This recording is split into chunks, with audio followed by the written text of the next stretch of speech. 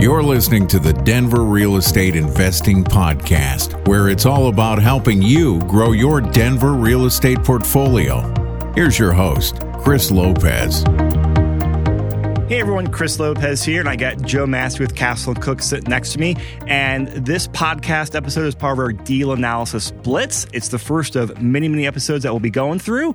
And so on this one, we're going to be doing a room-by-room house hack in Aurora that closed in Q1 2020. So Joe, welcome to the show. Hey, thanks so much for having me, Chris. I always love talking about these. You know, I love talking about deals, love talking about prior transactions we've done, upcoming transactions. Really excited about this new series. Yeah, so just so you guys know out there, we're going to try to keep these quick, short, and to the point and try to keep a consistent format. So we'd love to hear your feedback on these, what you like, what more details you would like to hear, and just the general flow of things. All right, so jumping into it, let's talk about the investor profile on here. So this investor for this house hack, he's a single young professional, and he is buying rental properties to work towards FIRE. That's the financial independence, retire early. And he totally gets it. He is willing to sacrifice some short-term inconveniences, or willing to have some short-term inconveniences, I should say, for building long-term wealth.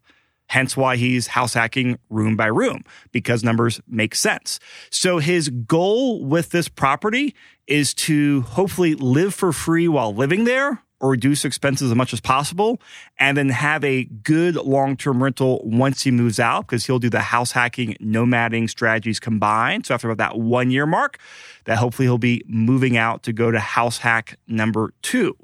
And so that's his profile. And Joe, surprise, surprise, where do you think we got the deal for this? My favorite secret place in the whole world of finding deals, on the MLS.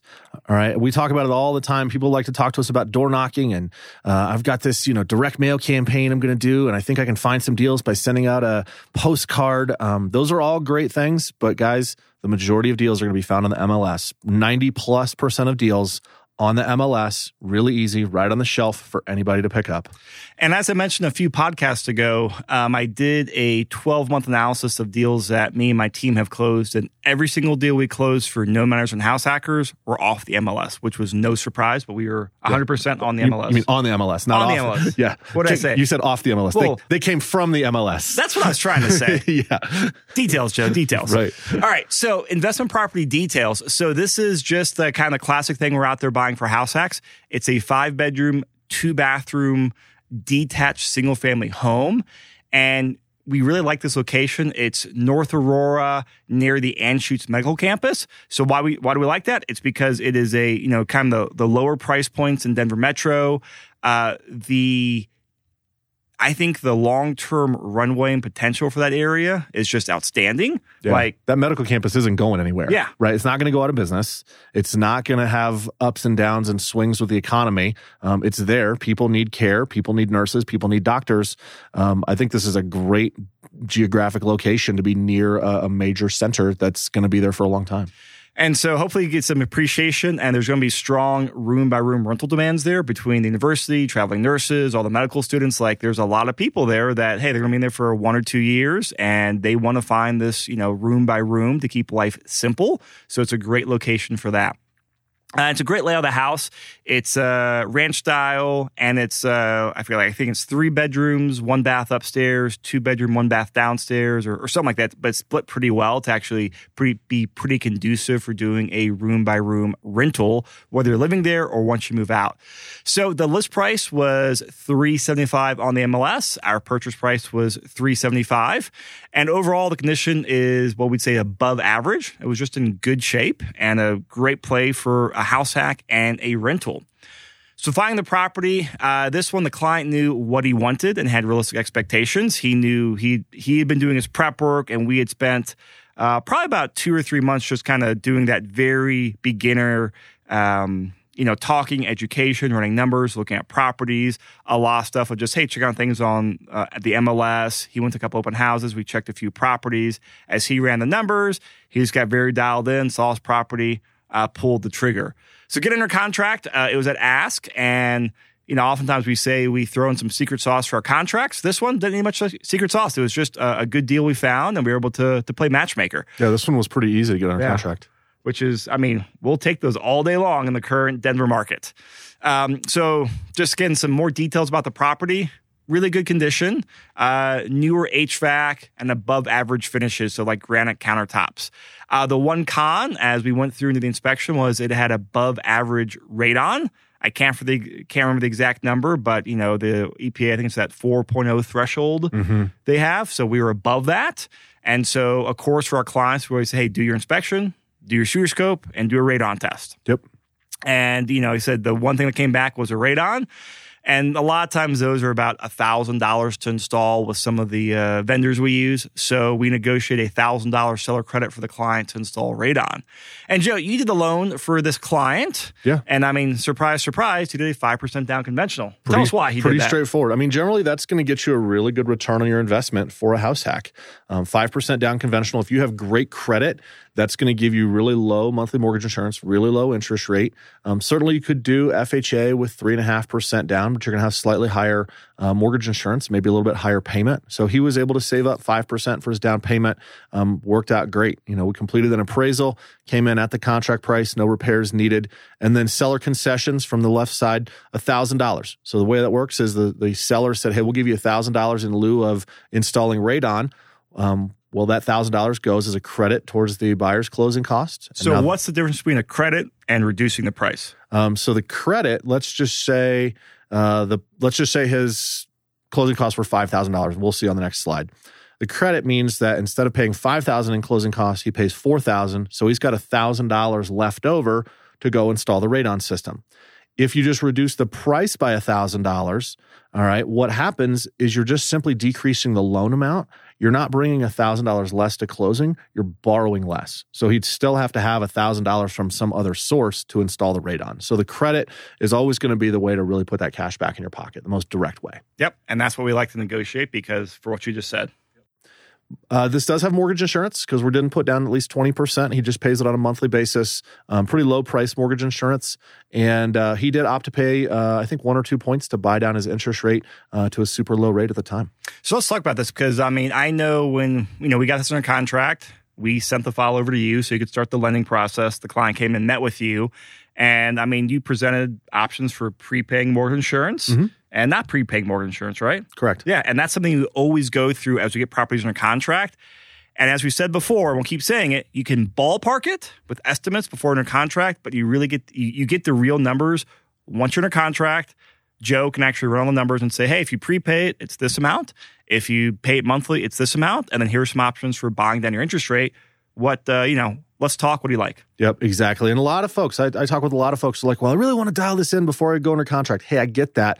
You're not going to be able to dial it in until you go under contract. Some of the variables you need, the property, the address, the zip code, where do you stand at the time, where are interest rates at the time. There's so many variables that you can get a general idea ahead of time, but you're not going to be able to make that decision until you have all the variables starting to get ironed out. So that's why, use the spreadsheet, figure it out on your own. Once you're in a contract, we're going to sit down and spend an hour together to really determine what's best for you. Great. All right. And as Joe said, he bought down the interest rate. So as we get into doing more of these deal analyses, we want to give you discuss some more of these levers we play with as far as adjusting cash flow, adjusting interest rates, adjusting PMI and all this. So we'll start telling you what we're doing with PMI and interest rates buy down.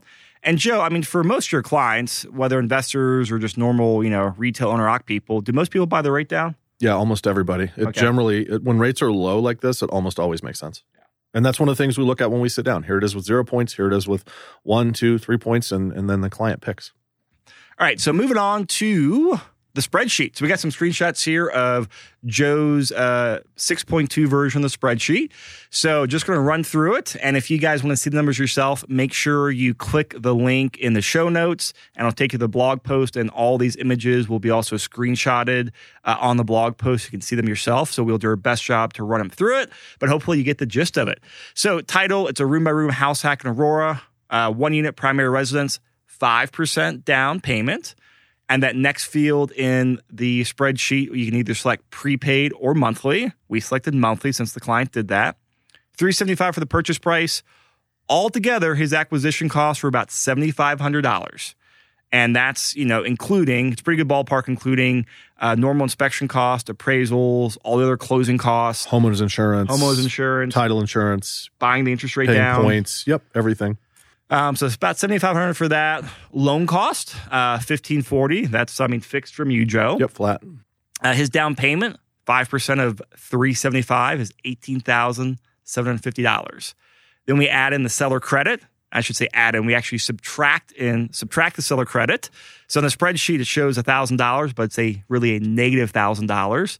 So drum roll, all in for the initial investment, just under $27,000. Pretty good deal so far. $26,765. So $26,000 to buy a $375,000 property. I have a feeling this is going to work out pretty well, but so far this looks great.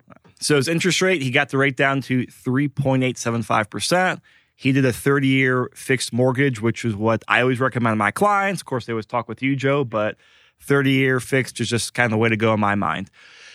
So going for the numbers here, so we're going to actually talk about the rental numbers as for when he moves out, because really the whole idea of house hacking and nomading is, in our perspective, not find a place where you can live for 20 years and save money, but it's a way to accumulate rental portfolio or rental properties. So we're much more concerned about how's that property perform once you move out after that 1 year mark, and how does that work as a rental in your portfolio. So his plan here is to rent out 4 bedrooms at $800 each. So he says 4 people can easily live comfortably. He's going to test to see if a 5th person can squeeze in the property for maybe an extra $700 or $800 a month there. But he says, based on the layout, bedrooms and bathrooms, they'll just, might be tight. So he might keep that extra bedroom as some extra living space.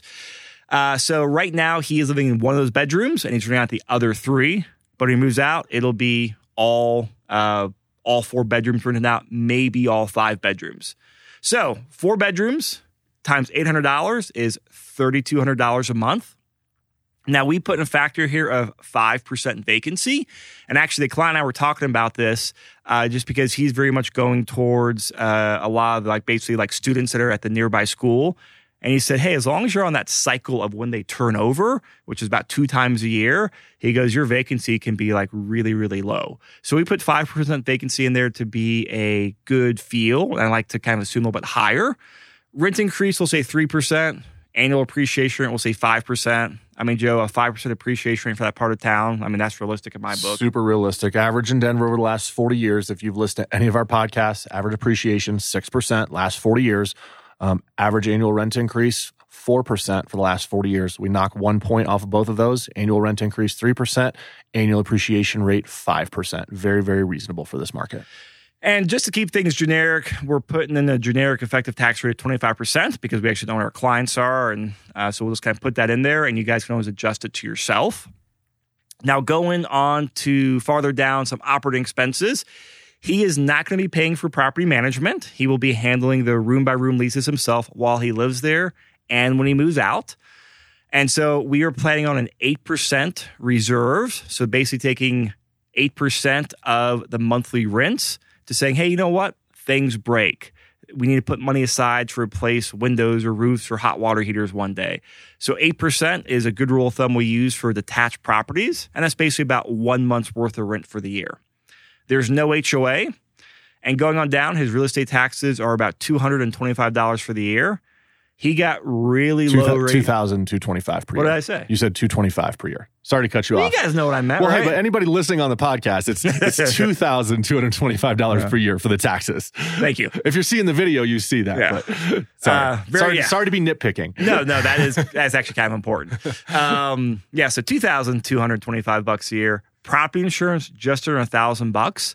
This is a super low rate. Got it, from just shopped around and got a very low rate. I do want to say that the taxes we gave, that's the 2019 assessment, because taxes everywhere, I think, went up. Yep, from absolutely. 18 to 19, like property values did, so taxes will as well.